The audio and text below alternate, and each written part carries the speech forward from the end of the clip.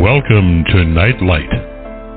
Step away from the mainstream and gather around as we enlighten the world and our realities and travel this cosmic journey we call life. Join us as we share with you and provide that beacon that can guide us all to a better way. Explore with us as we examine a metaphysical montage of spiritual insights, covering everything from the mundane to the magical, UFOs to unicorns, and everything in between. This is a time of awakening, of sharing and evolving, of spreading our wings and soaring on the cosmic breath of creation.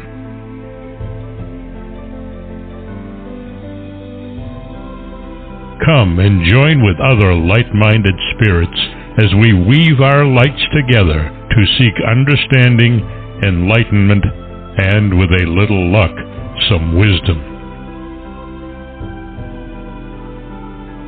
This is Nightlight, a reminder that you are never alone.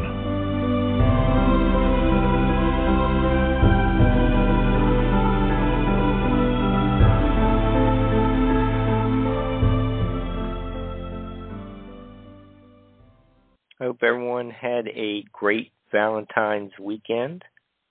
We're extending it another day because who doesn't love our guest, Zelia Edgar?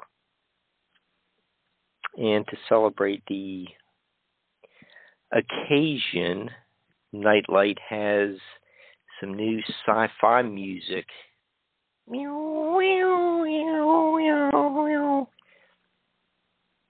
I hope that isn't a copyright infringement of some YouTube show I watch frequently. But what better way to say, be my Valentine or I love you, than to gather around the computer, have Nightlight on, and hear Zelia discuss UFOs, cryptids, Sandown Sam, and Keelian philosophies. And Zelia's been a guest with us about 2 or 3 other times. And tonight we will be discussing her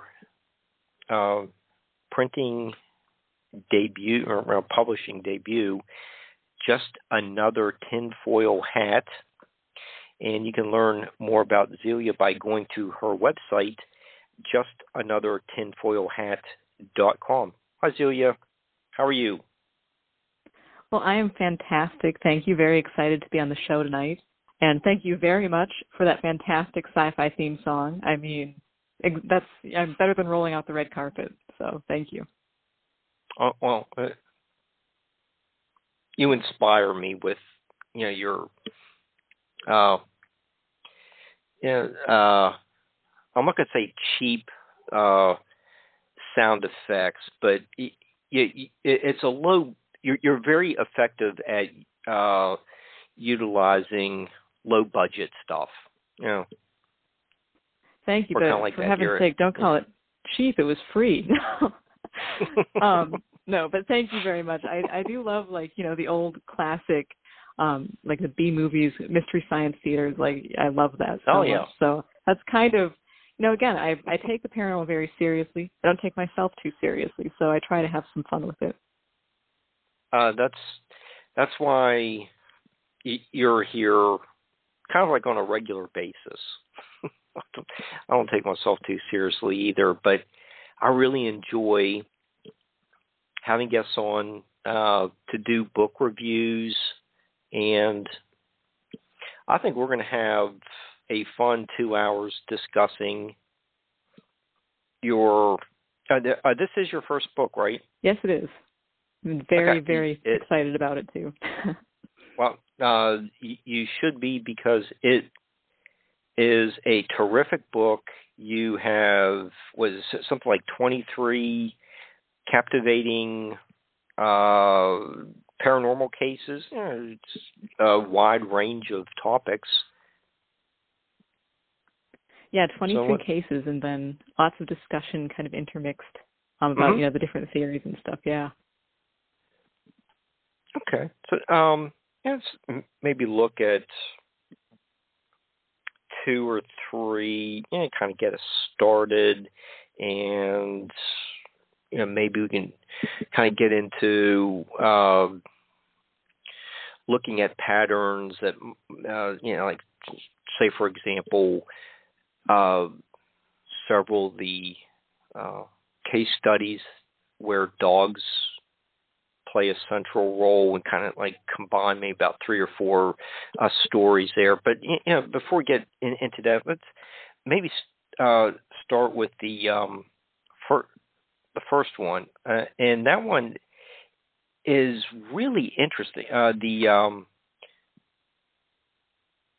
Nodolf incident. Oh yes. Yeah. Let's get into that one. It's set in the 1880s or something like that.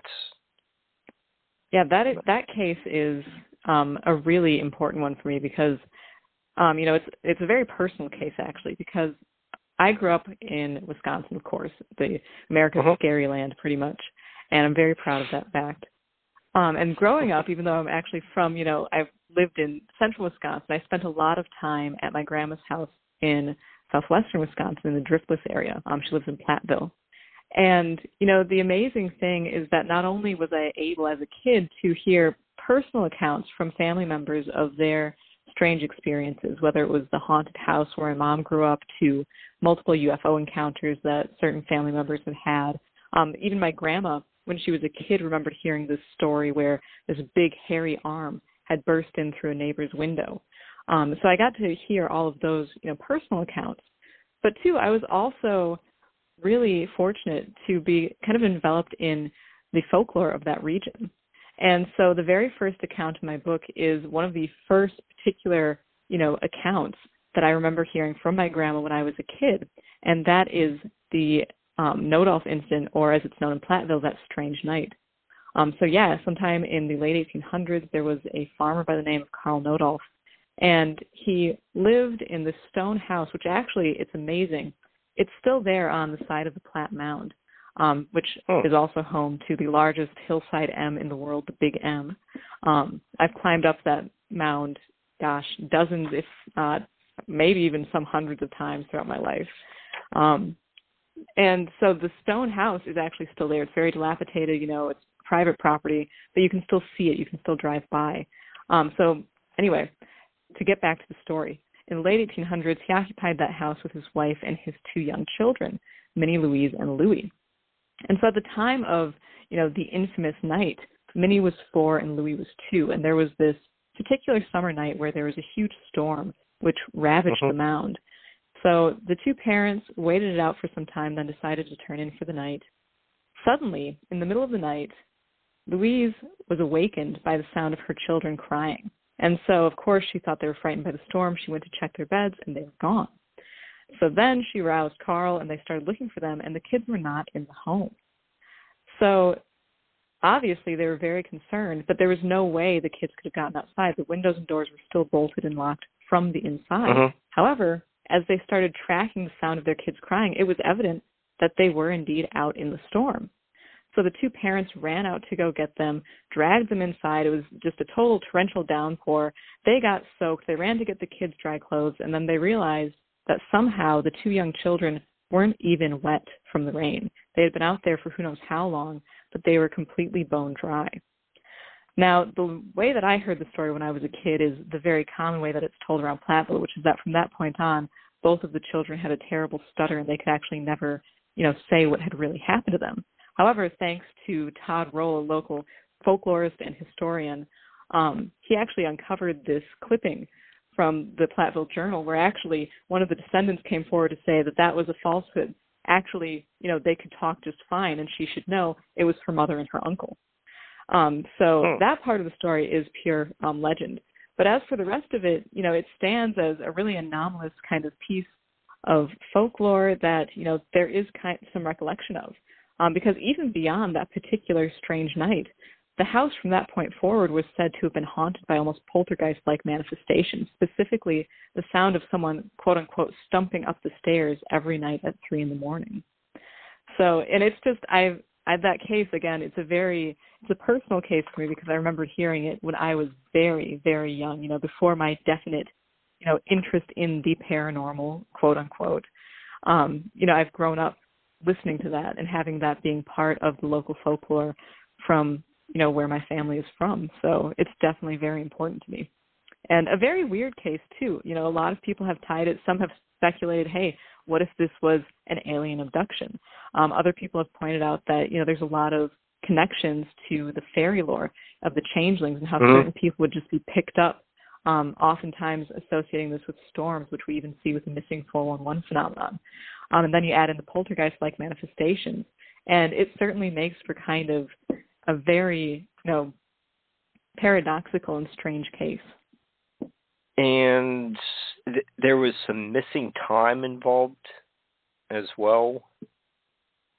Specifically the fact that the two children were not, soaked through. I mean, they had been out in the rain before their parents got out there, and somehow they were still dry. So that's, again, missing time is always kind of hard to pin down unless someone's looked at the clock and then realized that time passed without the recollection. But we can say that definitely something strange happened here.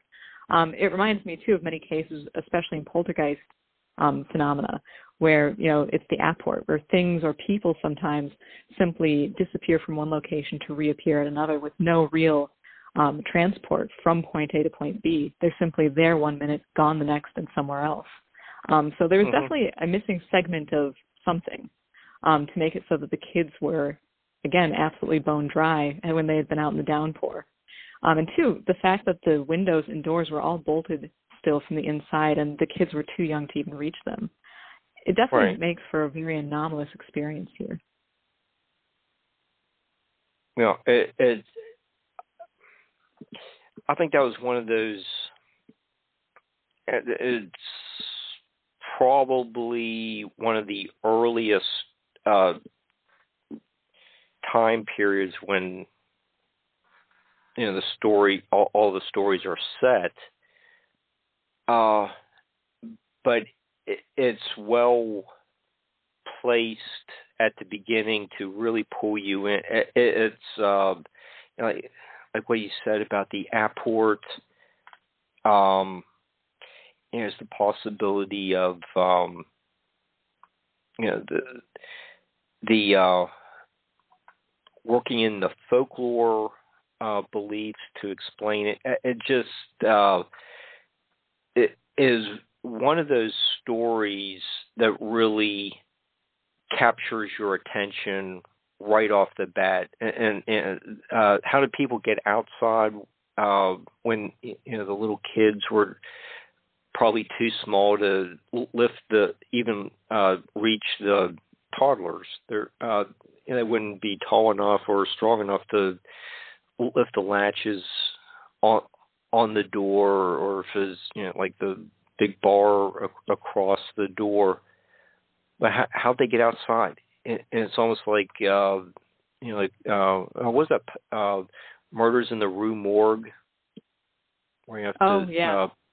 Like a locked room mystery. Yeah. I really liked how you placed that one to get the book started. Thank you. And I know starting it off on, a really personal note for me too. It's like I grew up listening to this story and, bringing in kind of that family background, because I do feel very fortunate. A lot of people in this field have a lot of kind of kickback from their families, like, oh, you're really interested in this. Well, you shouldn't be. You should be into, something more respectable or whatever. And that wasn't the case. My mom and her family were, they were always very open and being like, just follow what you're interested in, follow your heart with this. And that has meant so much to me, especially moving forward and now having this book. Their support has been, I feel very, very lucky. So, starting it off on that note was just the right way to go for me. Good. And I think always heard about the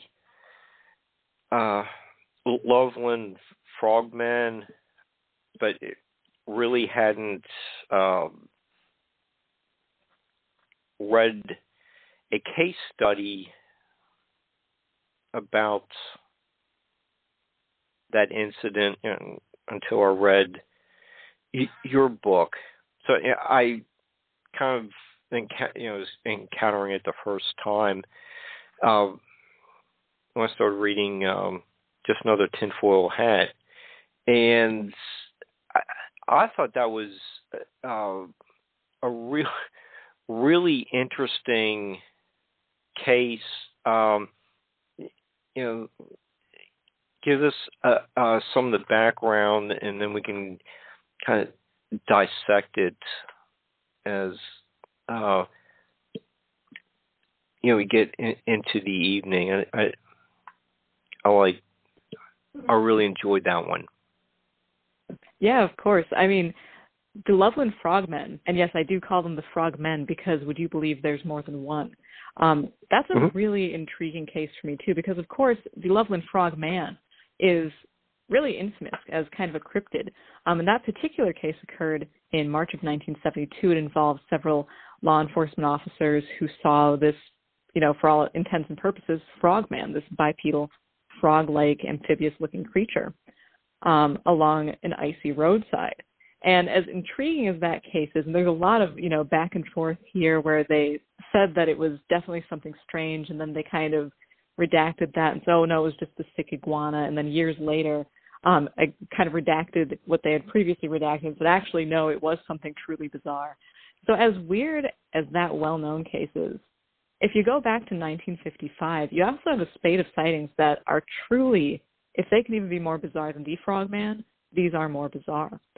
They began in May of 1955 when a gentleman by the name of Robert Honeycutt was driving home from work around 3:30 in the morning.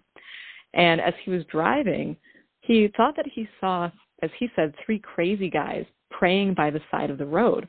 So he slowed down his vehicle to try and get a better look at, these 3 crazy guys praying by the side of the road, when he realized he wasn't actually dealing with 3 crazy guys at all. He wasn't necessarily even dealing with something human. Instead, what Honeycutt was facing down then were these 3 beings that he summed up in 2 short words: fairly ugly. He claimed that he saw these 3 strange little entities standing by the roadside. They're in a kind of triangle sort of formation, with one standing at the front and 2 behind it, and that they were lopsided. One side of their body was markedly larger than the other. And I love truly bizarre little entities, if that's not obvious from my work here. But these guys are some of my favorites. They were this kind of grayish color all over, and Honeycutt claimed that they were wearing a garment that appeared to be the same color as their skin. And you see that a lot with UFO occupant clothing, where the garment tends to match the skin tone. It seemed to be tight-fitting on the torso and kind of baggy on the legs. However, their face and head are definitely the most interesting part of their description. So they had almost kind of a frog-like slit for a mouth and eyes that Honeycutt somehow described as normal-looking. However, the weirdest thing about them is that in place of hair on their foreheads was something that Honeycutt said looked like when a baby doll has kind of that molded plastic hair texture, which it's such a bizarre detail on these little beings. I just absolutely love it. So there were 3 in total, and the one closest to Honeycutt, closest to the shoulder of the road, was holding something in its hand that he described as looking almost like a sparkling rod or chain, which was kind of emitting these blue-white sparks. And at one point during the encounter, all of the beings were holding their arms above their heads, almost like it was some sort of like a holdup or something. And at one point during the encounter, the first being actually dropped its arms and appeared to tie this object around its legs. Now, the intriguing thing about this, so Honeycutt throughout this whole encounter said that he wasn't frightened at all. He was just interested in what these beings were doing. Simultaneously, however, he also really believed that they were communicating with something across the road in a deep patch of woods, which I'm really, really interested whenever you have witnesses to strange events. They always come out with these weird little beliefs that they suddenly have, saying that these things appear to be communicating something, or they were communicating with something, or they had a purpose. And I find that to be a really intriguing and very consistent statement by witnesses, which is just, I mean, it's a little unnerving if you really think about it, but also very, very interesting. So throughout the duration of this encounter, though, Honeycutt was not afraid at all, even when the beings all simultaneously at the same time turned to face him. And at one point, too, as he was coming around his vehicle to get a closer look of these things, they actually made, again, another simultaneous, deliberate motion towards him, which he described as graceful. How these lopsided, frog-like, Loveland gnomon could be graceful, it's kind of, that might be the strangest thing about this whole encounter. However, at this point, he received the impression or got the psychic message that he shouldn't come any closer, and suddenly decided that, he wanted to get someone else to see this thing. And I think this is a really important point to nail down as well, which is that when Honeycutt got into his car to go get someone, it wasn't because he was frightened in any way. It was because he simply wanted someone else to witness this bizarre event. However, as he started driving away from the scene, that is when sheer terror hit him. He was also hit with a bizarre odor of like fresh-cut alfalfa with a slight trace of almond, which apparently he and a girlfriend would experience several months later when driving through the area. So as he experiences this odor, he also is hit with sheer terror about his experience, and he actually drove to get the Loveland police chief to report his encounter. So the chief actually did go back to the area, and of course, as we often see, saw nothing. However, really intriguing here, too, is the fact that actually Honeycutt was not the only encounter at this time. There were other sightings around that same time frame of strange lights in the sky. Another gentleman saw 4 small beings underneath a bridge.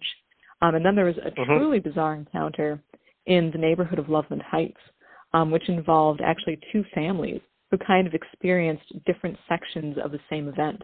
And I love stuff like this because very often, when you have these really bizarre encounters, what you're looking for is for some sort of confirmation that it actually did happen, that there was something going on instead of just some hallucinatory or dreamlike event. And so with the Loveland Heights encounter, it's amazing because you kind of get confirmation that something was indeed going on. A woman named Emily Magnone and her husband were actually awakened in the middle of the night by their dog just going absolutely berserk. And again, as you mentioned earlier, you see in many of these encounters that people's dogs really pick up on something going on when people have paranormal encounters. So the couple got up, they checked the house, and although they saw nothing, they actually smelled something they described as this terrible swamp-like odor, which was so bad that they decided to close the window, in spite of the fact that by this point in time it was a very hot, humid summer night. So even foregoing their personal comfort, they decided to close the window because the smell was simply that bad. Now, interestingly enough, while they had no visual sighting of anything going on, their neighbors actually did. Now, their neighbors were also awakened by the Magnone's family dog going totally crazy. And so the neighbor lady went to the back porch to see if there was a prowler or someone trying to break in or something like that, and instead saw about 15 feet away from her house what she described as something that looked like a little man covered in twigs or foliage. Now, as weird as that is, it gets even weirder when she flips on the porch light and it totally vanishes. Now, she actually stood there for some minutes flipping the porch light on and off, and each time she flipped the light on, the being was gone, she would turn it off, and it would return. So, again, she had this visual of a strange creature. She was awakened by the dog going nuts. The other couple also was awakened by the dog responding to something, and they also smelled this terrible odor. And this was, again, in the same year when Honeycutt had his infamous encounter of the 3 Loveland gnomon. So this brings up, so many interesting points, because for one thing, what I really love about this is it illustrates something that you see very often with flaps of strange occurrences. Many times you have a UFO flap, and sure, maybe there'll be a handful of sightings of the same object, but more often than not, you'll actually have sightings of several different objects all going on at the same time. It's not like there's simply, a flying saucer marked, FS250 that just parks in the local woods and flies around at night, and people see it and they can all say this is exactly what it looked like, and it had a fender and it had a propeller, and that's what it was. Instead, you may have something like that, and then you may also have sightings of orbs. You may also have sightings of a huge orb of light. You may have star-like objects. In one great case, the walking tree, someone even said it looked like spinning Christmas tree lights. And so oftentimes when you have these flaps of anomalies, it's not one thing being reported. It's a whole handful. And it even crosses the boundary then into you'll have a UFO and flap going on at the same time people are reporting Bigfoot or mystery big cats. And so this case with the Loveland Frogmen of 1955, it's amazing because, you have a handful of encounters of people seeing strange little beings. It's just that one guy saw these, plastic baby doll hair textured head things, and someone else saw something that looked like it was covered in foliage, and someone else saw just kind of 3 or 4 nondescript little men near a bridge, all while people are also seeing strange things in the sky. So this was, a very bizarre year with several very bizarre reports. And all of that was, a good decade before the infamous Loveland Frogman. Yep. So the Loveland case says there's something like 17 years apart. Yep. There's multiple eyewitnesses. So that's important as well. You can believe one person's story, and they could be a good storyteller too. But you do have some case, and the Phoenix Lights case had maybe thousands of eyewitnesses. When you have a situation like this with multiple eyewitnesses, do you find that a case study has more credibility when you're researching it if you get various perspectives from eyewitnesses who saw something years, maybe almost decades apart, a couple decades apart? Oh, like with Loveland having like the spate of sightings in the 50s and then again in the 70s? Yes. That is a good question. For me, I tend to look at a lot of these cases as almost personal to the witness. And that's one of my great questions personally is like, how much influence does the place have on this? When we think a lot in the conventional terms of like specifically hauntings or even cryptids, we tend to think of them as belonging to a place. Whereas with UFOs, we don't necessarily think of that. There are UFO hotspots, definitely. But we tend to think of UFOs, in the conventional sense, again, as kind of just passing through. Now, it does seem, in my opinion, that there are certain places that do appear to be simply haunted by anomaly. And it does tend to be across the board. You'll have more, ghosts and hauntings, poltergeist phenomena, cryptids such as Bigfoot, or even, super weird cryptids such as the Frogmen, and UFOs. But as far as, more credibility, I think that really, for me, that is a case-by-case basis. Because, there are a lot of cases, too, where it's like, and I was actually just thinking about this today, where it seems as though the phenomena will sometimes tend to single someone out. You have a lot of cases, too, such as the Cisco Grove incident, where even though there was confirmation, actually, by the main witness, Donald Trump's 2 friends, about this strange thing that they saw in the sky, the real event, the very high contact part of the case, it seemed to wait until he was alone. And so, the credibility scale it's definitely case by case for me. Well, you can look at the Betty and Barney Hill case. They had far more to lose than gain. Oh, yes. By going public and making some of their calls to an Air Force base and involving other high profile type people. These the Frogman eyewitnesses. It seemed like this is just a routine thing, trip down the road. I don't know what they're would be trying to get out of going public with their reports. Yeah, and that is one of the most that is actually something that tends to up the credibility for me. Is oftentimes, and I remember one of the first times I was exposed to this concept was actually through Linda Godfrey's work, where she said that tons of the reports she gets, because one of the questions that she got from mainly skeptics was, well, what were they doing out at 2 a.m? And she's like, oh, well, they were coming home from work. They were coming home from the family members. They were just doing something that they did all the time. It just so happened that on this particular trip, they saw this, 6-foot-tall wolf-like biped. And so that's definitely something that when someone can give kind of the basis as to, effectively, where were you on the night of August 6th, and give a very standard, well, this is why I was out on this road, it's nothing unusual. That does tend to up the credibility for me. And again, very often, a lot of these cases, it's people doing the things they would just do normally. It's just that on that particular day or that particular night, something strange happened. And that's something that is really deeply important to me, because I think when we look at the paranormal, again, people who are interested in it, I know I'm a perfect example of this. I can kind of get really lost in all of this stuff just almost becoming, yes, it's paranormal, but almost becoming normal for me. But the truth is that there are lots of people and people that I've even talked to throughout, these years that had no interest or even were skeptics. And then suddenly it happened to them. And I think that that's a very important thing to remember as we research this.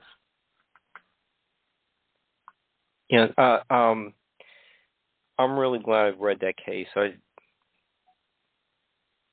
found it to be just compelling reading. And thank you. I can get into spent a little bit of time on the Hopkinsville goblins. I'm sure a lot of the listeners have seen the Netflix show, and it really is another fascinating case. That was they were at the Mothman Festival a few years ago. What's the name of the show? The Hellier? Yeah, that's it. Yeah. I just drew a blank on that. But that's we had a couple samples of cryptids and really unusual phenomenon, like the Nodolph incident. But you also with the Hopkinsville goblins, you get into some of the ET UFO kind of stuff. I'm just trying to show the diversity of topics in your book. So let's get a little bit in. Give us a little bit of background on the Hopkinsville goblins. Absolutely. Well, this is another case from 1955, so the same year as the Honeycutt encounter with, the Loveland Gnomon or Frogmen. And the Kelly Hopkinsville case is definitely one of the classics of UFO occupant encounters. And again, I always use that term lightly, and I'll just pin that down right now. For me personally, I truly don't really hold fast to any particular, mindset about these things. I think that there's probably a bunch of different right answers. But as far as terminology, UFO-related entities or UFO occupants, this is one of the great classic cases. And, of course, it was near Kelly, Kentucky in the summer of 1955. And interestingly enough, and the amazing thing is when you read, some of the source material and the interviews of this family that it was involved with, even just hearing about the people involved was really intriguing, because the first instance of something weird happening on this night was that a man by the name of Billy Ray Taylor was staying with his wife June at the Sutton Langford family home. And on August 21st, he claimed that he went outside to retrieve water from a well and see a silver spaceship shooting out rainbow-colored flames. Now, when I first read about this case, I don't remember which rendition I read, but, whatever it was said that he returned to the house and informed everyone, hey, I've seen a flying saucer. And the entire household just didn't really care. And I thought that was hilarious. And as you go through the interviews, apparently that was kind of just, how they looked at him. He was a little bit of a kind of an attention hog, I guess, which is really intriguing. Kind of a jokester. Now, apparently, I don't know if he had said that prior to the events which happened later, or if he just kind of added that on later. But the intriguing thing is that if indeed he said that and it did or didn't happen, he must have had some sort of prophecy, because it was mere hours later that everyone in the home was absolutely besieged by these by now infamous little silver men. So it was around 8 o'clock in the evening when, again, the family dog began acting up and actually dove under the house, where it remained until the following day. And Lucky, one of the family members, was the first to look out of the side and see this strange glow in the fields, which looked like it was coming closer towards the home. So he was soon joined by Billy Ray, and together they saw that the light was actually not just a light or a glow. It was actually caused by a little man floating through the air towards them. Now, much like the Honeycutt encounter, too, this being was actually holding its arms up over its head. And, I mean, truly, this case is just absolutely insane because, they thought it was bad enough with just one of these little guys. They actually started shooting at this being, which just would respond by kind of flipping over midair and drifting lightly to the ground and running off. They were besieged in about 6 separate waves of these strange, luminous, floating creatures. And this happened throughout the night, and it was just so constant. They would see the things coming, they would shoot at them, there would be absolutely no effect. In many of these cases with cryptids, UFO occupants, there have even been cases, Summerwind is a great example, one of the most infamous haunted houses in Wisconsin, where someone shot at a ghost. Nothing works. And this is, again, one of these great cases where these things were absolutely impervious to gunfire. They would simply respond by floating down to the ground and running off, only to reappear floating back towards the house. So it got so bad that during the middle of the night, the family loaded up in the cars and actually went to the police and told them they were being besieged by these strange entities. And so at that point, there was just an absolute frenzy. The police came, newspapermen came. The house was then besieged by a completely different sort of disturbance. And of course, as in many of these cases, nothing showed up. There was apparently a strange luminous patch of grass, which disappeared under further scrutiny. So, of course, they all decided, well, nothing's here. We're going to pack up and go home. No sooner did the police and the newspaper people leave, the beings were back, and they continued attacking the house until sunrise. So this case, again, it's considered a real classic in the field of ufology. But the intriguing thing is really when you look at the luminosity of the beings and the way that they behave, they seem almost like spectral in nature, which is just absolutely, again, you have these kind of cross-boundary sort of aspects to many of these cases. And, it's really amazing, too, because you also have the consistent attack of the beings by the family members, and nothing really took, and they just kept coming at the house in waves, which is absolutely just terrifying when you think about it. If you actually put yourself in that home, and there's this absolute unknown just coming at your house, that would be traumatizing, and you can't really do anything to protect yourself or your family members. The intriguing thing, too, though, is that actually the matriarch of the house, Mrs. Langford, did state that she really didn't feel like they were under any sort of harm. As a matter of fact, she was quoted as saying that she just told everyone to calm down and they'd probably go away, but of course no one listened to her. So again, reading the source material and seeing these interviews is also just so interesting to see the different personal responses of people in these situations. Because then June, one of the wives, she was so frightened she actually refused to look outside. So she was actually a non-witness in this case. She just absolutely refused. She was like, I'm not looking out the window. I'm not going to see whatever's going on out there. So to see that, different personal response by witnesses to the unknown is just, that's one of my favorite aspects of this case. And bring up that this case study is really not too far from Edgar Cayce's stomping grounds. Is there any kind of connection with him, or is it just coincidence? Well, you are totally right. Yeah, Hopkinsville, which of course this is usually referred to as the Halley-Hopkinsville encounter, does have the claim to fame as being the birthplace of the famed clairvoyant Edgar Cayce's The Sleeping Prophet. And I know some people do kind of tie, his life and his abilities to the event that happened here. As to me, that's always my question with this. How much of it is synchronicity? How much of it is coincidence? I mean, I'm definitely not going to say that there isn't a connection. And as we kind of were getting, shifting from the frogmen to, the Hopkinsville case, you mentioned that both of them happened in 1955.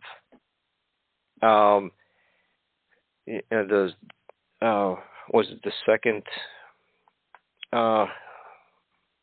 Loveland sighting was in 1972.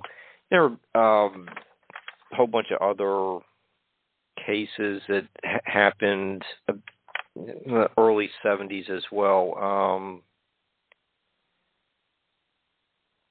For example, the Roro in Indiana, the case 16, the light crossing the road. Do any of those dates correspond with who knows what? Some cycle where these animals, cryptids appear? I know that a lot of people have a lot of different theories as to certain cycles of different things. I know sunspots have been theorized as causing paranormal phenomena to flare up, geomagnetic issues and things like that. I've never really pinned any of that down, because for me it seems like as soon as you start to pin down, here's what corresponds there, here's what seems to be making this happen, you'll have something pop up that absolutely refutes that. I will say, though, that, the early 70s is probably my favorite time to research, just because, even in my book alone, I have quite a few cases spanning specifically 72 and 73. It seems like there was simply just a real concentration of weirdness at that time. But yeah, as far as pinning down cycles, that is a great question. It's one of my many questions regarding the paranormal, is what is the cause of this? Why do certain things happen in certain places at certain times to certain people, and not others?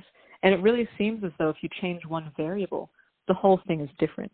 Because I do think that, too, the witness particularly, and, who they are and their personality and even their family history, possibly their experiences, that may also have something to do with it. So, yeah, that is the cycle thing. There's a lot of, I think, intriguing room for looking into that. And there's probably some correlation there.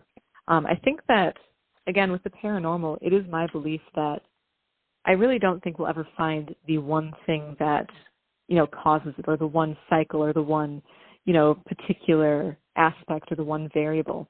I think that it's likely going to be a whole can of worms. And as to what those are, that's anyone's. I just wondered about the date. I was, you got me thinking about things like that, why so many is kind of like mid-50s, and get into, Braxy, the Flatwoods Monster, it's about the same time period. You have several other of your cases all appear like after the Gimlin film. Yeah. So you just kind of wonder why Why now? Why in this certain time space there were a number of sightings or some kind of really unexplained event? Oh yeah, definitely. I mean, and that's, I have the same question whenever there is a particular, anomaly flap. And again, we usually use that term specifically for UFOs, but I tend to throw in the whole kit and caboodle, because where there's a UFO flap, so many times there's also going to be a creature flap and a poltergeist flap. So I just refer to them all as anomaly flaps by now. Because, what causes that? It's kind of like, too, trying to figure out almost where lightning is going to strike. Because, of course, if we could know, hey, there's going to be, some major event in, next year in Dodge County, Wisconsin, be there or be square. I mean, then we'd be able to actually show up and be prepared and try to figure out what's happening. But, unfortunately, it is that kind of, gamble. And there, I will say that, though, there do seem to be specific places that just are known for having strange events. Again, I should know, I'm from Wisconsin. We've got 3 UFO capitals of the world here.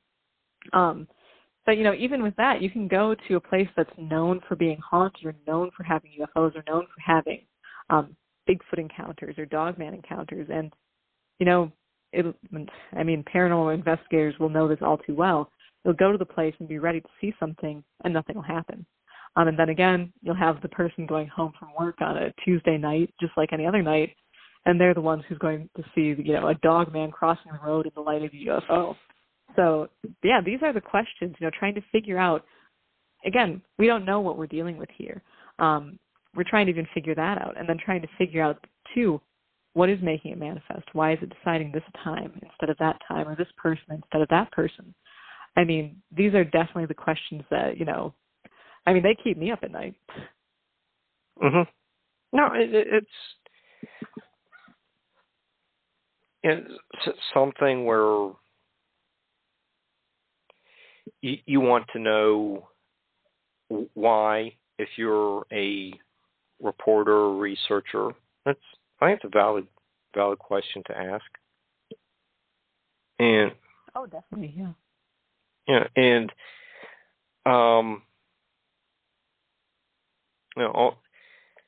also, as part of your book, you had Chad Lewis write the foreword. He's a nice guy, very well respected in the paranormal community. How did Chad get involved with writing the foreword to your book? That was honestly, so surreal for me, and I'm just so very thankful that he wrote that, because I have literally grown up going to Chad Lewis's presentations. I first met him when I was like 11, I think, at one of his many book signings and speaking engagements. And so, yeah, I've been to so many of those throughout the years, and he's just been a fantastic mentor and friend in this. And so when I told him, I was writing the book, I, approached him and asked if he would be interested in writing the foreword. And, I was absolutely honored that he accepted, which seriously, every time I even think of it, I just, it makes me smile, because for me, growing up, I've had an interest in all things strange for as long as I can remember. But specifically the paranormal. It started with cryptozoology when I was about 8 years old. And so from that point on, growing up, it's been paranormal researchers and investigators and authors. Those are the people that I really look up to. Those have been my idols. And so to have Chad write the foreword was just so fantastic. That was just awesome.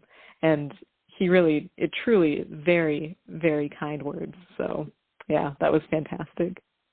Yeah, he's a real nice guy. I met him. Oh, yeah.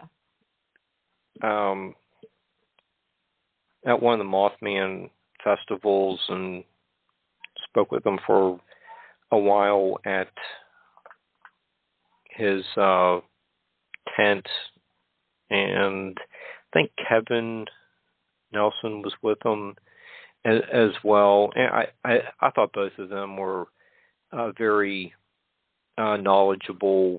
It was just fun sitting around talking with them that afternoon. Oh yeah. Yeah, I know they. Okay. Oh, sorry, go on. I got. Oh yeah, they're fantastic guys and also just amazing researchers. And I know too with Noah Voss, they wrote, of course, the Van Meter Visitor book, which I mean is just an excellent case. And really, that is amazing to me too, because that's something that really kind of would have just, gone by the wayside if they hadn't really resurrected it. And now with the Van Meter Visitor Festival, they really kind of brought that back to life.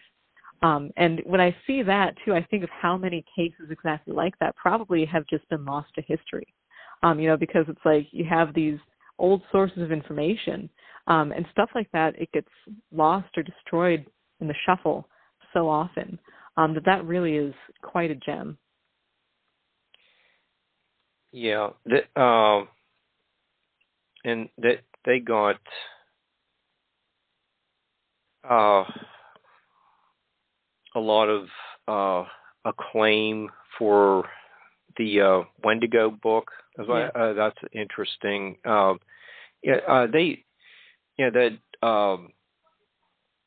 Chad's group has a lot of really good things going for them with publishing. Their interviews.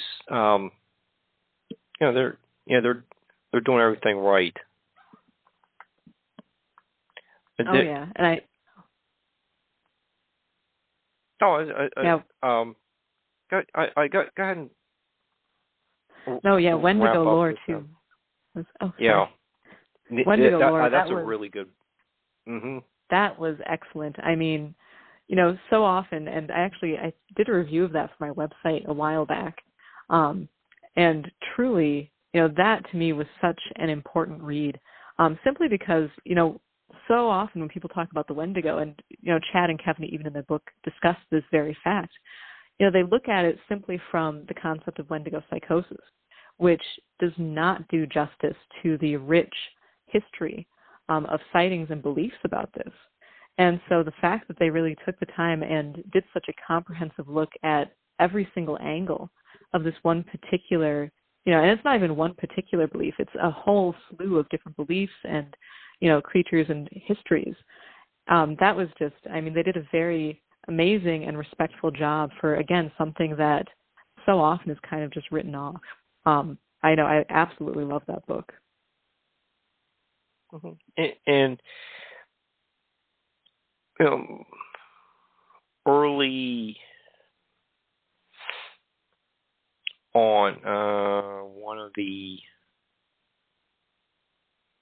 first cases or so we were talking about, you mentioned the dogs appear in many of your case studies. They're in the Space Leprechaun, the one is kind of like a chapter 17, almost like a kangaroo type cryptid carrying a dog. There's another one, chapter case 15 is set in Indiana in June 1970. So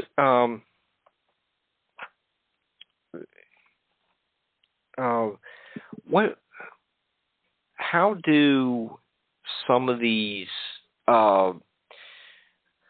motifs, like dogs, fit into the paranormal studies and this, 4 or 5 cases in which they appear in your book? That is a great question, something that definitely occurred to me as I, have just kind of been naturally going through so many of these cases, is very often a dog features prominently in these cases. And now, on the one hand, you look at it, you're like, okay, a dog typically, anyone who has a dog will know, for the most part, when something happens, someone's here that shouldn't be here, they freak out. They alert the family. The old trope of the dog and the mailman is a perfect example of that. So there is that aspect that, okay, if something strange is going on, likely a dog is going to try and bring their owner's attention to it. On the flip side, too, there's a long-standing tradition across many, many cultures that dogs and other animals, but specifically dogs, have the ability to sense paranormal phenomena. If you take this a step further, we know that dogs are capable of, observing things outside of the human spectrum, and they can hear, much better than we can. They can smell much better than we can. And so if you look at the concept that paranormal events, of course, one of my favorite ideas comes directly from John Keel, and that is the superspectrum concept, that many paranormal events, whether it's cryptozoological, ufological, or spectrological in nature, may simply be from a different portion of the electromagnetic spectrum than we typically inhabit and that we can typically observe. So if you look at it that way, it seems very natural that dogs especially would kind of sense something is wrong or off or strange well before we do. So there is all of that. There's kind of just the natural setup that we have where dogs do, they serve kind of as guardian. They, are trying to sense if something weird is going on, sort of a protective type, position for them. On the flip side, when you start getting into many of these encounters, and the Trasco's space leprechaun is a great example, the entity in question actually said to the witness, "We don't want no trouble, we just want your dog." And the same day, actually, there was another case that occurred which was very, very similar to Trasco's encounter, where a young boy saw a handful of what he described as German-speaking spacemen attempt to steal his dog, Frisky. And two, you even have in the Mothman Prophecies, one of the very initial encounters was the unfortunate disappearance of the dog Bandit. And that actually involved not specifically the Mothman per se, but a strange set of spinning red lights. And the dog Bandit went down into this field and unfortunately never came back, even though there was, for all intents and purposes, a crop circle in the ground there. So again, going through this and seeing how many times dogs show up in conjunction with paranormal phenomena, that really kind of had me looking almost at the more symbolic aspect of them. And the intriguing thing is that dogs are actually our oldest domesticated animal. And if you look at the history of, human culture with dogs, we actually see them given almost a degree of personhood. There are really early dog burials, where people actually gave them that respect as being effectively, part of the family. And so the intriguing thing for me is that very often, I do tend to look at paranormal events as having a degree of symbolism to them. And very often what I find is that the symbolism has to do with things that are explicitly human and typically very old symbols of humanity. And so intriguingly enough, kind of this contact exclusively with dogs and paranormal phenomena ties right into that. They're one of our oldest symbols. They also represent a really interesting dichotomy. If you look at so many of the old mythological examples of dogs, they seem to represent at once two things, specifically guardianship, and specifically from that, guardianship of the dead or of the other world. And this is across many, many different cultures and mythologies. On the flip side to that, they also represent kind of, the very opposite, especially if you look at, in Egyptian mythology.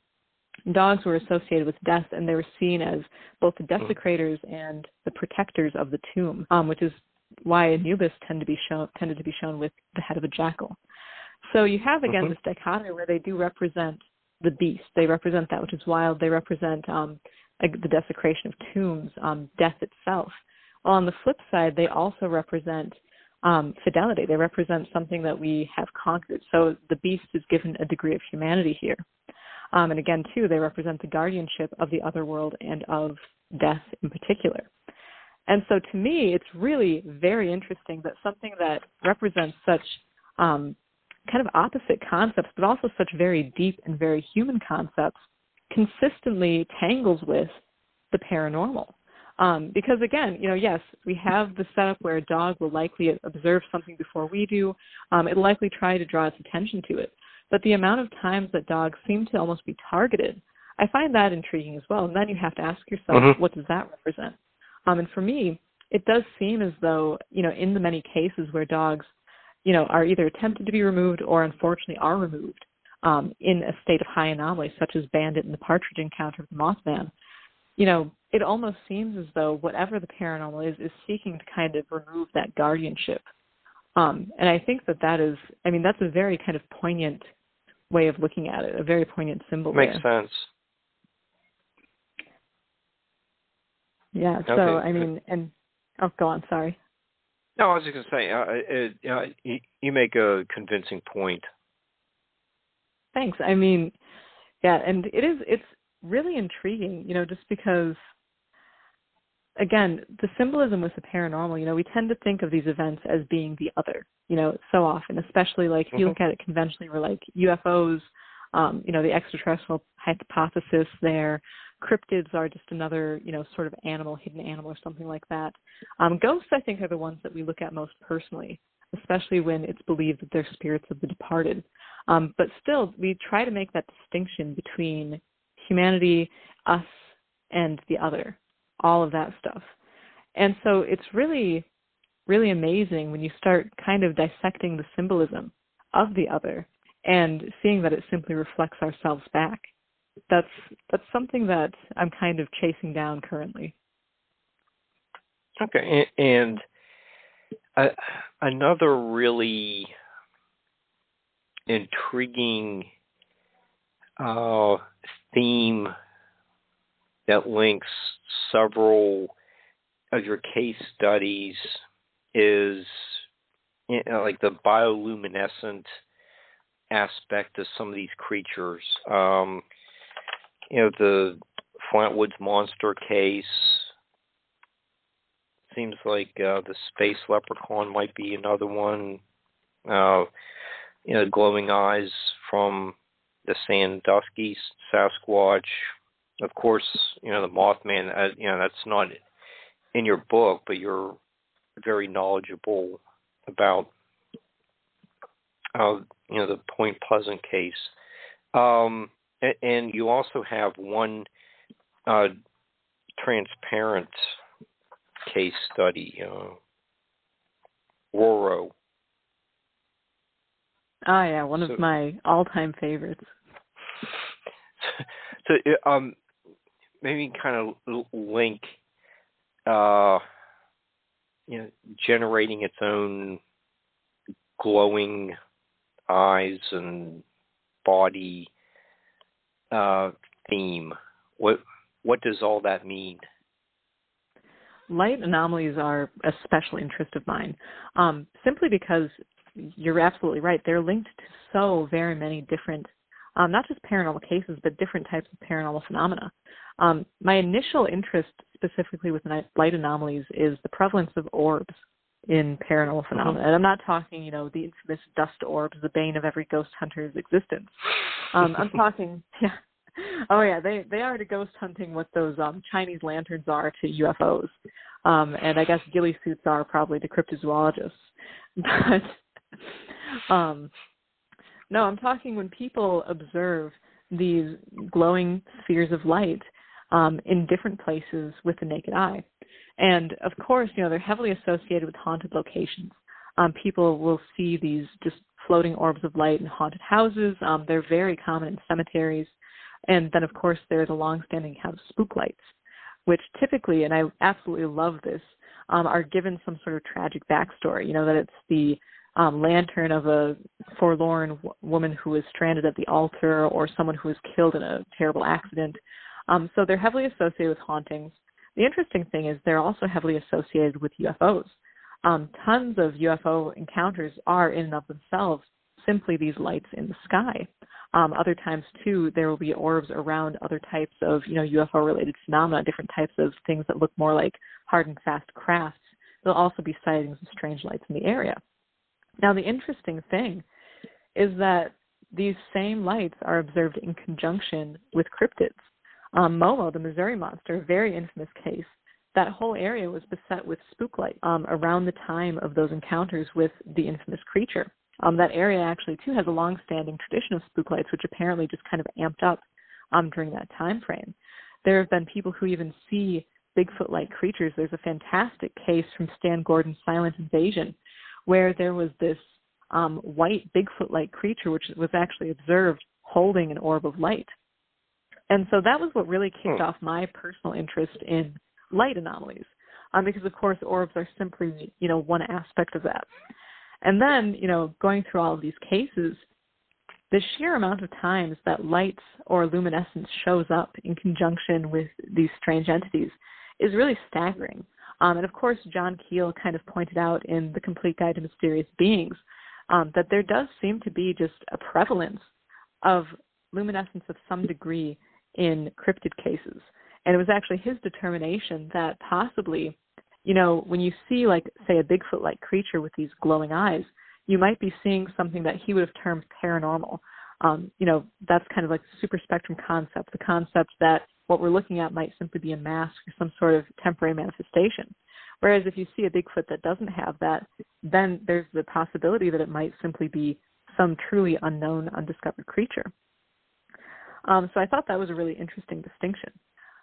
But, moving throughout these cases as well, the amazing thing to me is that so many of them do seem to actually be kicked off by either a light anomaly or some strange noise. It seems as though in these cases of high contact, that's kind of the thing, the catalyst almost for the entire case, is people will first notice something as innocuous as light anomalies. One of my favorite examples of this actually was the bizarre flight suit entity. And of course, that case occurred in January of 1972 near the Battle Creek Bridge in Anderson, California. And actually, strangely enough, one of the key witnesses in this event, who was just a teenager at the time, would later become a serial killer, Daryl Ridge. So again, that's just another really bizarre factoid about this case. But the case itself actually was kicked off simply with the sighting of this large bluish-white light anomaly as Daryl Ridge and his friends were just heading out to do some night fishing.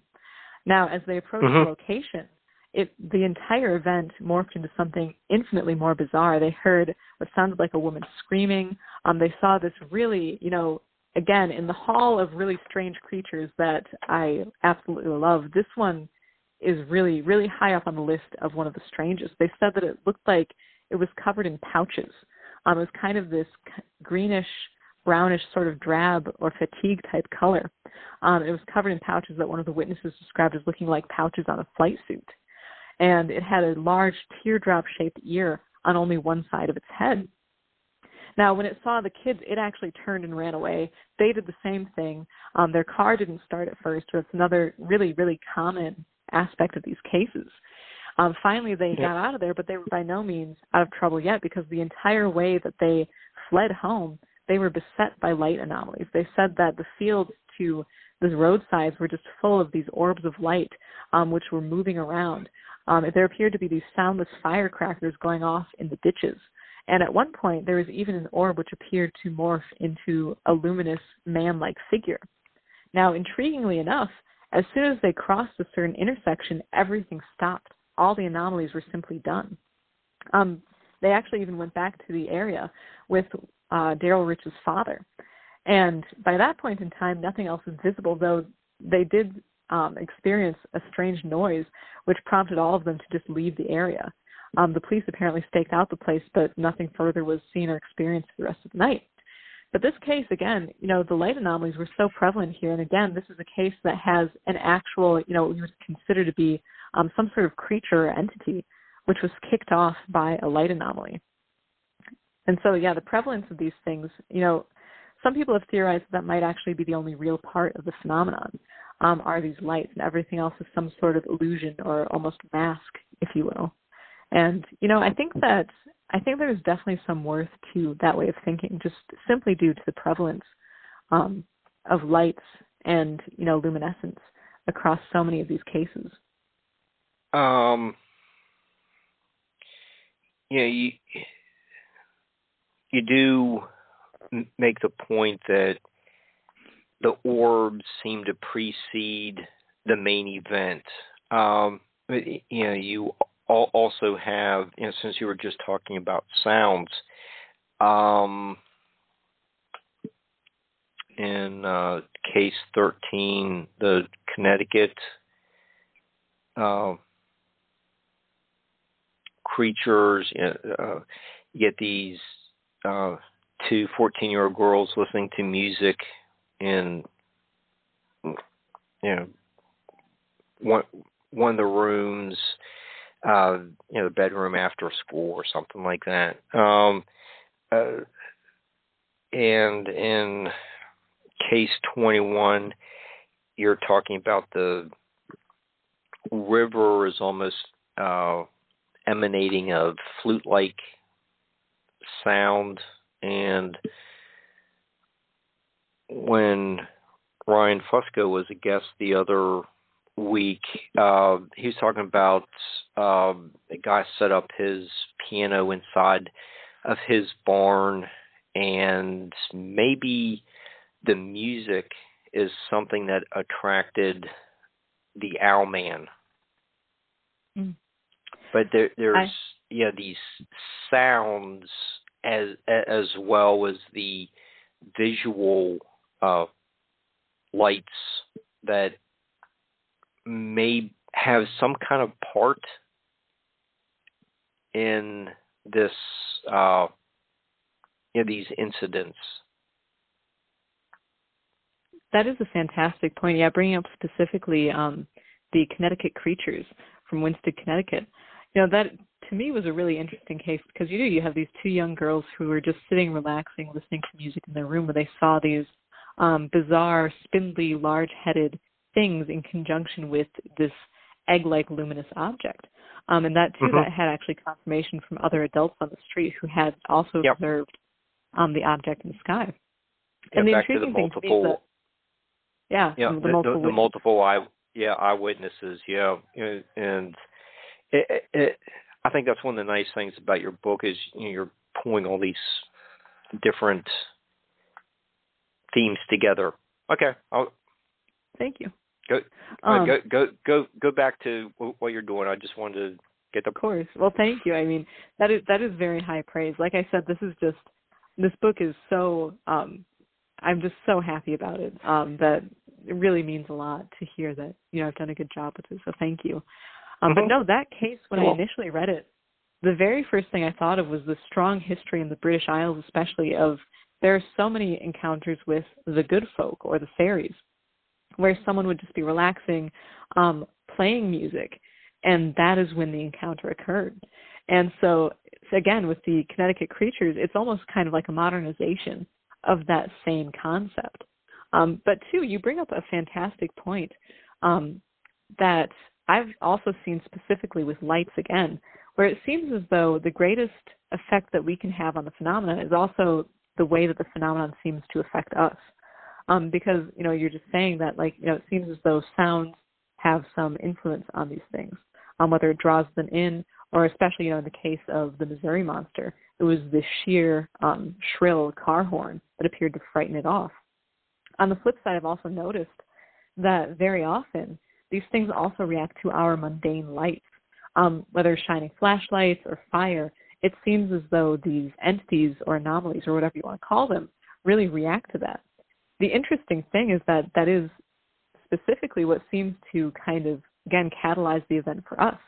Again, the lights seem to sort of precede the event in many of these cases. Sounds do as well, such as the case of the Simonton encounter, probably my personal favorite case of all time, better known as the alien pancakes. Joe Simonton first heard a strange noise from outside of his home that he said sounded like knobby tires and wet pavement, and that was the very beginning of his encounter. The Sandown Sam case, another truly bizarre encounter, was also begun with a strange noise. I like that one. Oh, yeah, I love that one, too. But it's really interesting because you have this pattern then where it's like, very often, and again, there are no hard and fast rules in the paranormal, it seems. Because, of course, there are many encounters where people see the full extent of the anomaly right away. They see the Bigfoot-like creature, they see the intricate craft or something like that. But a lot of cases are started with something much more vague. And usually that is something as strange as a bizarre light, a bizarre sound. Joshua Cutchin, in his fantastic book, The Brimstone Deceit, also said that sometimes there's even just an anomalous smell. And so it seems as though it's one of these more vague experiences which maybe primes the witness for what happens afterward, which tends to be a fuller and far stranger and more bizarre experience. Okay. I think we segue into Sandown Sam with all the information you just presented us. And, since we were just talking a little bit about sounds, we actually have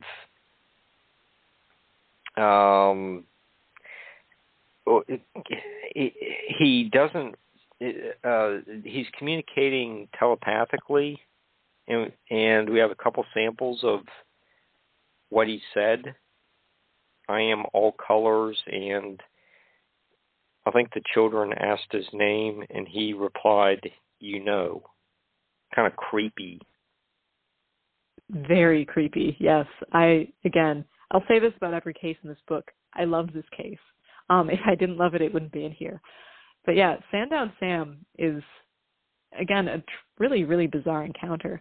It occurred in May of 1973 to a 7-year-old girl who was pseudonymously referred to as Faye, which I just props whoever gave her that pseudonym, because that is just steeped in, bizarre connotations in this field. And an unnamed boy of about the same age were walking in Sandown on the Isle of Wight, England, when they heard this strange noise that they compared to something like a siren or an odd wailing. And now the strange wailing noise, as pointed out by John Keel, is one of the most consistent noises reported in all types of anomalies, but especially in cases of hauntings and poltergeists, and also cryptozoological cases. So of course that's present here. So they actually decided to follow the noise and try to see, where it was coming from. And they went on a whole trek across a golf course, through a hedge, into the swampy meadow, when it abruptly stopped. So as the two kids were coming back, they actually crossed a little brook on a blue-gloved hand popped out from under the bridge. And if you thought that was weird, what followed the blue-gloved hand was even stranger. They claimed that they encountered this 7-foot-tall humanoid-type being with a flat, white, round face, with really bizarre, it almost sounds like some sort of creepy automaton or robot. It had triangles for eyes, a square for a nose, and unmoving yellow lips. It was wearing tattered clothing in this almost kind of like Pied Piper-like or jester-like getup. It had a green tunic with a red collar and a yellow pointed hood. Now, in addition to that, it also had this almost black knob or antennae sticking out of the top of its hood, and on either side were also wooden antennae. And it also had wooden slats protruding from its sleeves and pant legs. And again, its entire outfit was tattered, as though it was like in disrepair. Now, when it first came out from under the bridge, it was holding onto a book, which it then dropped into the water, retrieved it, and then hopped along to this windowless metal hut nearby. Now, strangely enough, and again, we see this commonly in these cases, the two kids actually weren't really frightened by the creature. They didn't really care about it. They decided just to walk along as they had been doing. However, when they were, some space away from the thing, it showed up again near the metal hut with a microphone. And this is where the story gets very, very bizarre. Because when it showed up with the microphone, apparently the wailing noise started up again and frightened the boy so much that he began to run away. However, at that point, this being apparently began speaking to them into the microphone, though the voice showed up right next to the children. And it said, "Hello, are you still there?" And apparently the children claimed that the voice was so friendly that they decided to go over and talk to it. So you're absolutely right. It continued this really bizarre series of communication in different ways. So initially it spoke into the microphone and the voice showed up right next to them. That, in combination with the unmoving yellow lips, reminds me of many cases of hauntings where people will say that a ghost will talk to them and the voice will show up right in their ear while the face of the apparition is not moving. So again, really creepy and strange and cross-boundary detail there. Because then, after it did that, when they walked over to it, it wrote a jumble of words out in the book and pointed to each word in order, which then Faye spoke aloud. And at that point, the message read, "Hello, and I am all colors, Sam." Now, the communication here then kind of went back to the use of just speaking. So again, the lips were never seen to move. So it was just simply this almost disembodied voice in conjunction with this strange creature. And so they asked him, first of all, and this is a great icebreaker, these kids were like, well, why is your clothing all ripped up? And his only reply was that it was his only set of clothes, which doesn't really answer the question, but he didn't bother to, get into that. So then they asked if he was really a man, to which he replied no. So their next question, I guess, was the only other option they could think of, which is, are you a ghost? To which he said, well, not really, but I am in an odd sort of way. And it was at that point, which, like you mentioned earlier, probably one of the most chilling aspects of this whole thing, they asked what he really was, and Sam replied, you know.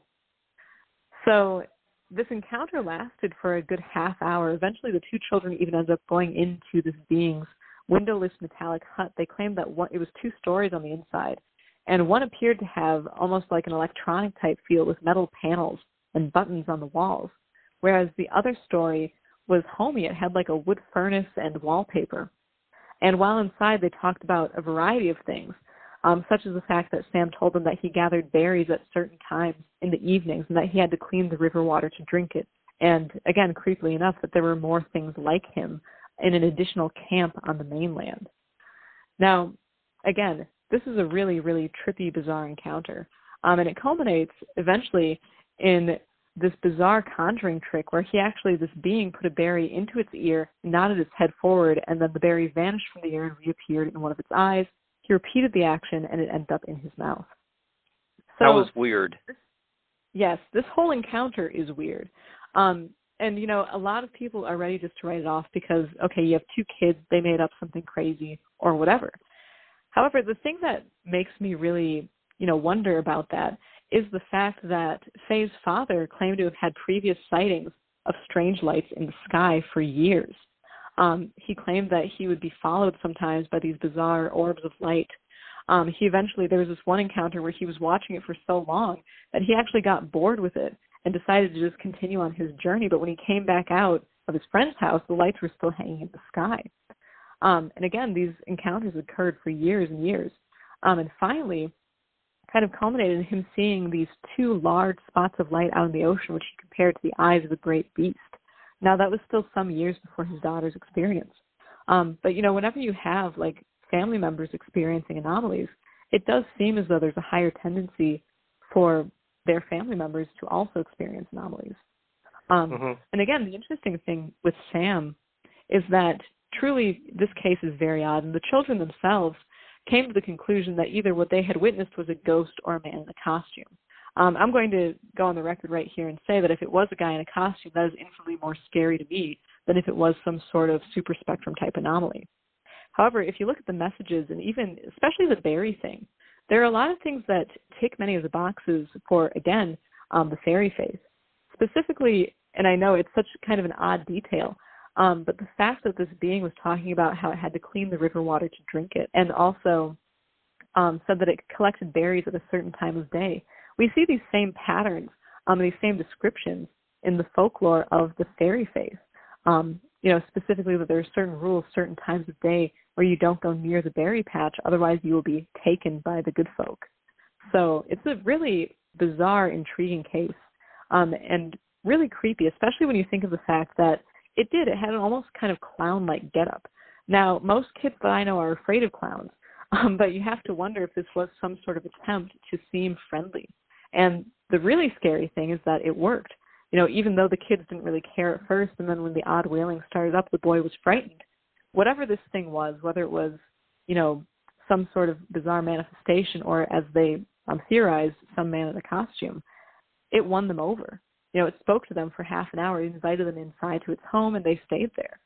So it's a very freaky case for a variety of reasons. And you draw the analogy of to probably a story that we're here in elementary school, 3 Billy Goats Gruff. Ah, yes. And yeah, the inclusion of the bridge in this case, that's another one of those symbols that appears time and time again in these encounters, are bridges and waterways. And it's really, really interesting because, yeah, that did immediately to me call to mind the Three Billy Goats Gruff, which of course features the troll living underneath a bridge. And two, there's a reason for that. Bridges have a long-standing history, not just in, what we consider the current kind of modern paranormal era of being associated with anomalies, but also different paranormal or folkloric beliefs. And again, too, they serve as this symbol, kind of a crossing point between two worlds. And so I think that, whenever you have something that's symbolic and it makes an appearance in one of these cases, it's definitely worth looking into. Especially, this occurred, again, on the Isle of Wight. And so even in that area, bridges are long associated with, again, the fairies, demons, even the black shuck or the black dog. So they do have a lot of, folkloric concepts tied to them. But you also find it in Robert Burns' Tam O'Shanter, where the witches couldn't chase Tam beyond bridge because it was crossing running water. Yep. Yeah, the crossing of waterways is it's in many cultures it's this long-standing symbol that certain paranormal entities are unable to do so. I know too the painting of porch roofs in the color haint blue in the American South, that's even thought to ward off spirits because it looks like running water which they can't cross. We even see that more popularly in the legend of Sleepy Hollow with the Headless Horseman, that it can't cross running water. Of course, there's Dracula, which ties to much older beliefs actually about specific, a particular type of vampiric figure from Greek mythology, which was thought to be unable to cross running water. So, yeah, that's one of those things. There are so many concepts that show up time and time again. The intriguing thing here, though, too, is that, and this is what I mean when I say once you pin something down, it's like two other things rise up in its place to refute it. Because for as many times as you'll have an entity or, a folkloric belief that these things can't cross running water, many of these things are seen in water, specifically originating from waterways. Some people even believe that water generates paranormal phenomena. So, it's like there's so many of these concepts that kind of point in two directions at the same time. But definitely there does seem to be a pattern that they are at least important. Yeah, and another theme that connects several of your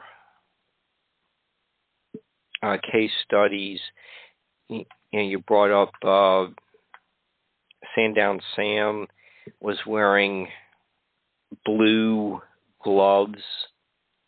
The Flatwoods Monster case had this long green robe, and I don't know if you consider his candle flame red head some kind of apparel, but there are some of the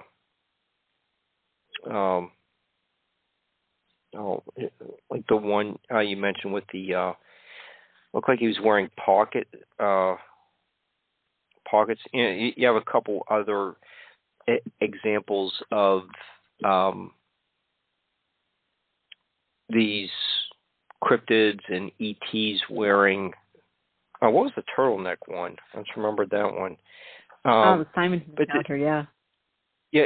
Yeah, with the just clothes usually don't seem to be a part of the paranormal case studies, but you're making a case that they are. There are a few cases where they are dressed. I think one of the last times you were on as a guest on Nightlight, you spoke about that you had researched some of the lettering on clothes. Michael Carter's been a guest. He's spoken about the visitors that he had were wearing, like the Ray-Ban sunglasses and like tinfoil suits. So there are a number of cases where we do find clothing. What is that revealing about these creatures?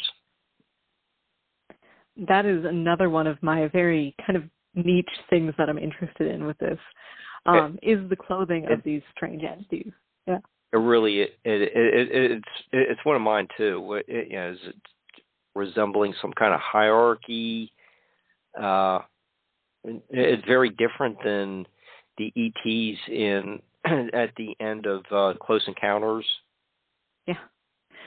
Yeah, definitely. And the thing is, and you bring up a great point, even talking about the green, like, I don't even know if you can call it like a cloak covering, because the Flatwoods monster was really a super metallic looking entity, but still you have this silhouette that actually has been compared in some regards to almost like when you think of like a classic, very scary witch. Even the huge hooded collar to me calls to mind, the iconography of like, the old fairy queens and things like that. And if you see too, again with Sandown Sam, it's this tattered jester-like outfit. And so the really amazing thing is that you have so many encounters with beings that, in our current mindset, we would consider to be visitors from outer space. But their clothing, their apparel calls to mind, very, very old iconography, typically associated, very often with like the fairy faith or almost with religious icons. You see a lot of tunics, robes, things like that. Again, too, you bring up a great point with the Simonton encounter. The turtlenecks, that's a case that's kind of at a crossroads, because they had these pointed knit caps, which definitely call to mind many cases, again, of the fairies, which were said to wear these literally little pointed caps. However, also, they're wearing these black turtleneck suits with a track stripe, which is just indicative the case happened in the early 60s, kind of like the space-age fads of mod fashion. And so, the clothing is really, it's interesting to me because to me, it's just one of those details that seems very apt to kind of cement certain patterns and reflect back certain belief systems.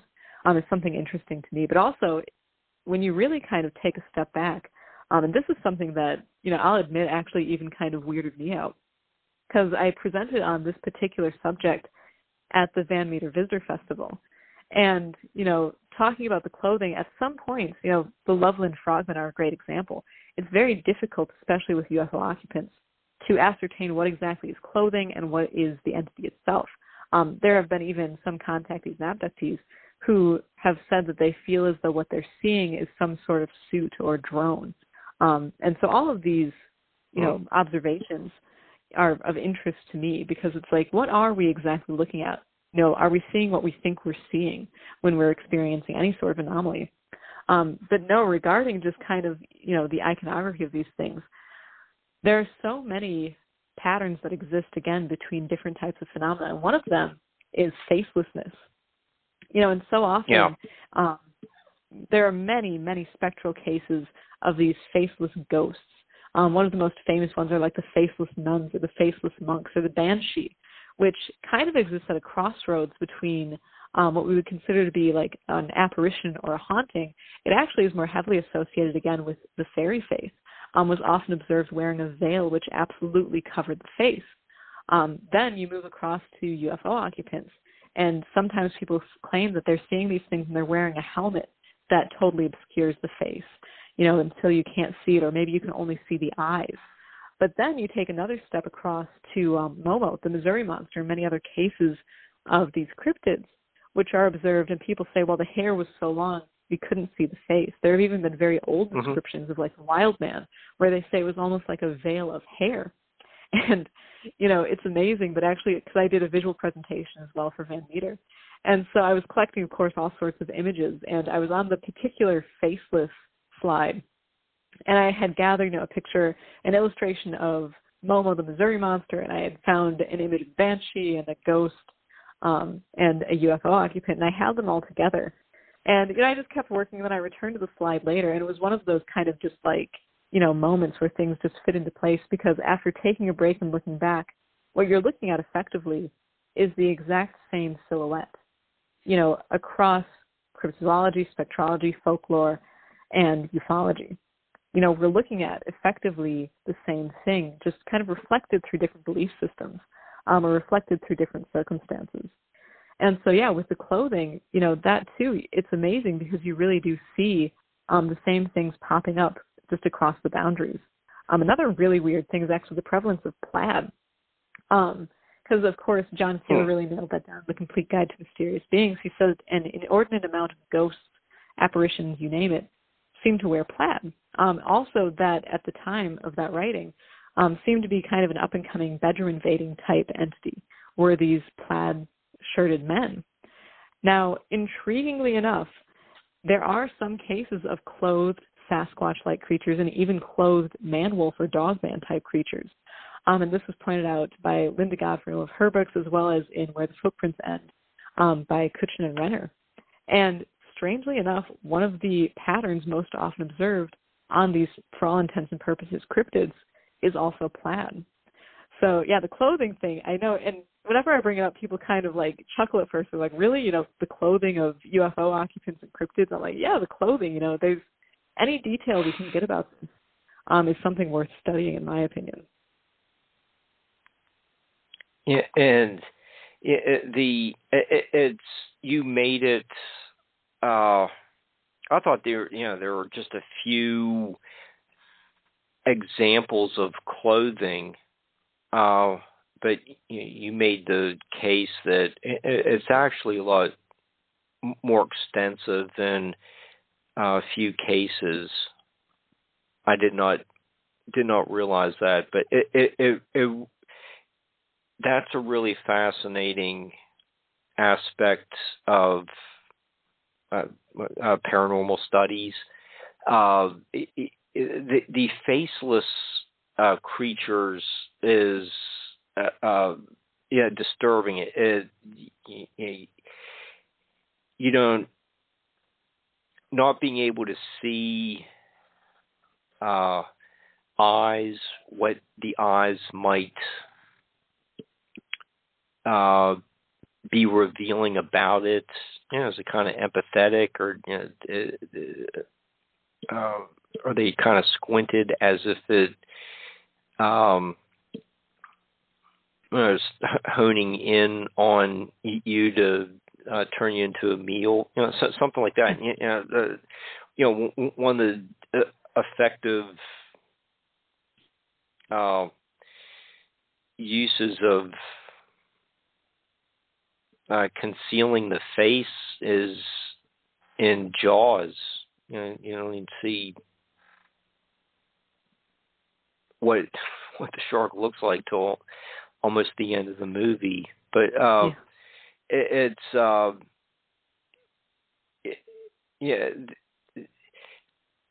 kind of dehumanizing some kind of humanoid-like figure, but you really can't figure out,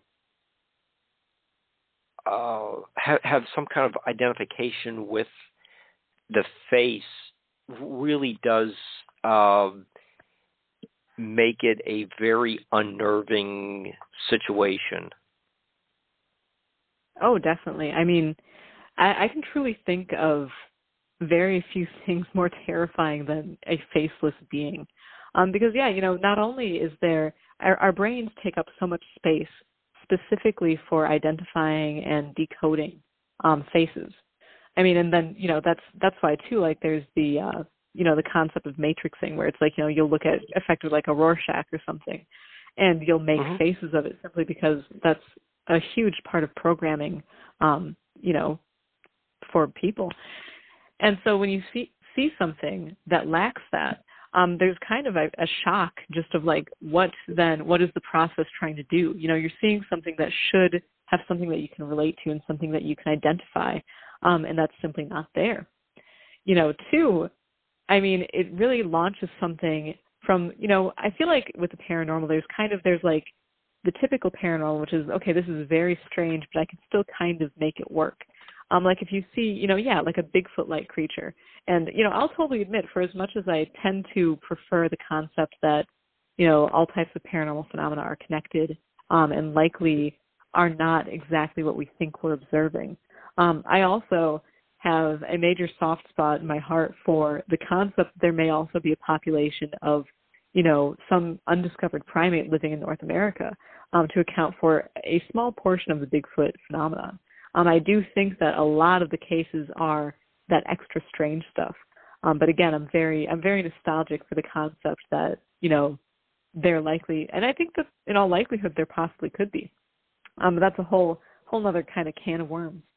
But no, so there's the typical paranormal where it's like, yes, it's still a shock to the system, especially if you had no interest before or were a skeptic, to see, a large, an 8 or 9 foot tall, undiscovered primate walking across the road. But then there's like the ultimate, okay, we are now in the middle of the Twilight Zone. And that would be seeing, that same primate that now has no face. Because of course, too, you kind of have to reframe it. You can no longer look at it as something that might physically make sense. It's now something that physically does not make sense. And so there's that initial shock, and then there's that further shock of having to reframe and figure out what exactly am I looking at. And so I think that's why that is especially frightening to people, is that when we see that, it's like we try to rationalize so much, and that's another great concept in so many of these cases. When people are first hit with the unexplained, the first inkling that they have, the knee-jerk reaction, usually isn't to say, oh, wow, I just saw a monster from outer space. I mean, the Flatwoods Monster is a great example. When they first, saw these glowing eyes, the entire posse thought that it was a raccoon up in a tree. Or one of my favorite cases of the walking tree stumps. The initial sighting by these 2 young girls, they at first thought that, there was a fire in a neighboring field, and then later when they saw these strange lights, they actually thought someone was playing a prank on them.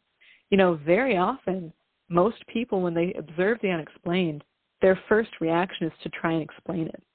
And so when you're hit with something that is truly unexplainable, you can't rationalize it away, and you can't even rationalize it into something that you could conceivably comprehend. That is very unnerving for people, I feel. Yeah, and I think you're, and that is one of the reasons why I've delved into Keel called the incomprehensibles. Yes. And even with the children from the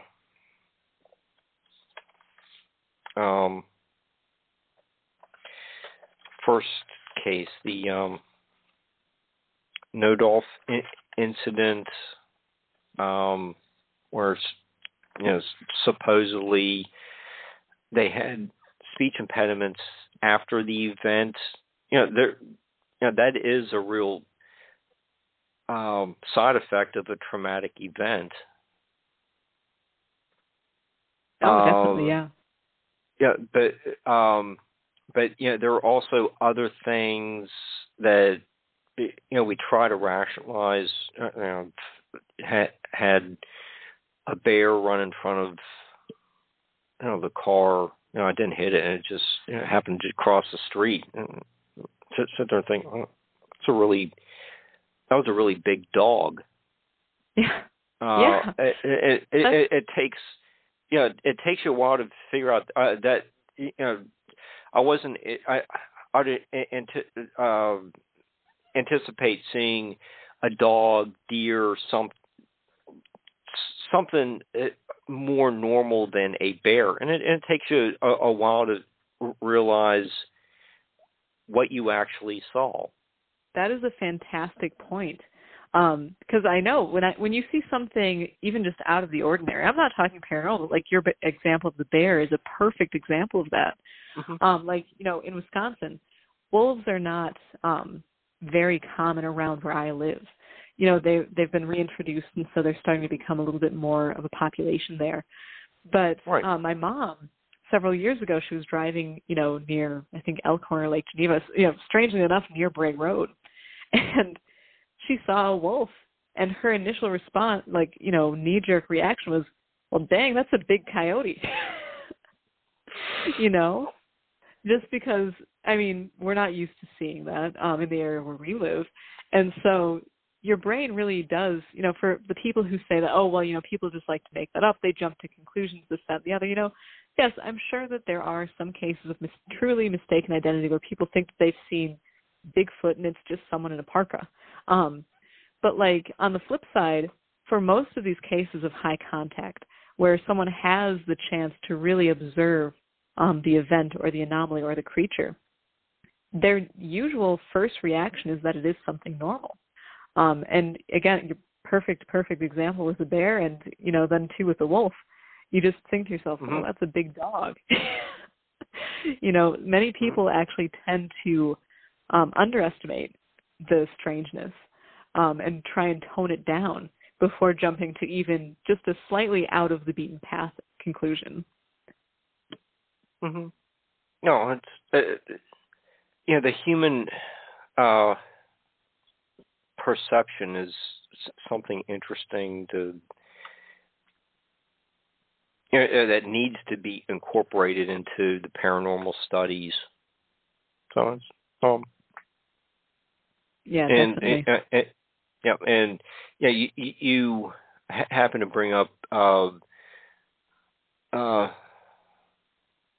you know, your mom driving by the Bray Road. You know, if people enjoyed, you know, your analysis of so many intriguing paranormal cases, you will be a presenter at the Beast of Bray Road conference later this spring. Can you tell us a little bit about that as well? Oh, definitely. And I am very excited to be a part of that because Linda Godfrey, when I met her when I was 10, that was like really a life-changing experience for me. You know, at that time, I was deeply enveloped in my obsession with cryptozoology. And, you know, yeah, to be that young kid and to see that, you know, there's an adult person, a Wisconsinite, a woman who is taking this seriously and, you know, really looking into it, that was a huge, huge moment for me. So I am really very thrilled to be presenting there. Yeah, the Beast of Bray Road celebration is, I think it begins on Thursday, April 28th, and then it continues through Friday and into Saturday. And Saturday is like the actual conference with speakers and everything. So yeah, the 28th, 29th, and 30th. And I am very, very excited to be presenting there. So okay, my talk is going to be, oh, sorry. Oh, is there a website for it, or just Google Bray Road Conference? Yeah, look up Beast of Bray Road Conference 2022, and it'll pop right up. So, and I'm going to be speaking on UFOs and the cryptid connection, which is something very near and dear to me. You can probably tell from the cases I've included in my book. So, yeah, it's going to be awesome. Okay, and let's see, what else can we get into?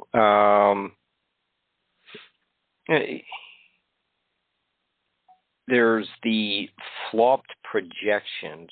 What did you mean by that? That is a concept I came up with specifically in looking at, you mentioned some of the incomprehensibles, which that is one of my favorite terms that Keel used. So specifically, you know, the Enfield Horror, which was this strange three-legged, pink-eyed thing that just kind of bounced through this small Illinois town in 1973, or the Dover Demon, which of course showed up in Dover, Massachusetts in April of 1977. It was this thing, this spindly creature with a huge kind of watermelon-sized head, and it just showed up for a few sightings and then vanished. And so my concept of flopped projections is that it kind of piggybacks off Keel's concept, and many other researchers have theorized that paranormal events seem to be kind of just temporary manifestations, that they are, possibly in some way, shape, or form almost projected onto our reality. And so when you have some of these really strange outliers, I almost wonder sometimes, because very often it's like there do seem to be certain threads that kind of carry the paranormal field. And even if we are dealing with entities which are some sort of temporal projection or manifestation, a lot of them really seem to fall into certain vague appearances, like, Bigfoot-like creatures or man-wolf-like creatures or even hellhounds, things like that, which, there's a strong prediction, we have a pattern, and we can kind of pile them all into those specific terminologies. But then you get the incomprehensibles, these true outliers. And so my concept is that possibly, and again, this is all pure speculation and theorization, but it does seem as though there's kind of a give and take with human symbolism and the subconscious, and also kind of the iconography that is prevalent almost in the collective unconscious. And I sometimes wonder if something simply gets lost in translation. So instead of getting a really strong symbol of the wild man or of the beast, we end up with something like the Enfield Horror, which really has no equivalent. It was this strange, again, three-legged being that just showed up for a spate of a couple of weeks and a bunch of sightings and then never again. So, yeah, it's just a kind of a concept I have to explain why certain things appear to be so absolutely off the wall, whereas others do seem to kind of attune to a certain appearance. Hey, Celia. Yeah. Could that be a fold in time? Could that be a dimensional fold? I know a lot of people have theorized about that as well, and I do wonder about, specifically kind of time running into each other, because even with haunting type occurrences, sometimes it seems as though people, we discuss it like it's a ghost, like it's someone who is deceased and their spirit is just wandering the halls.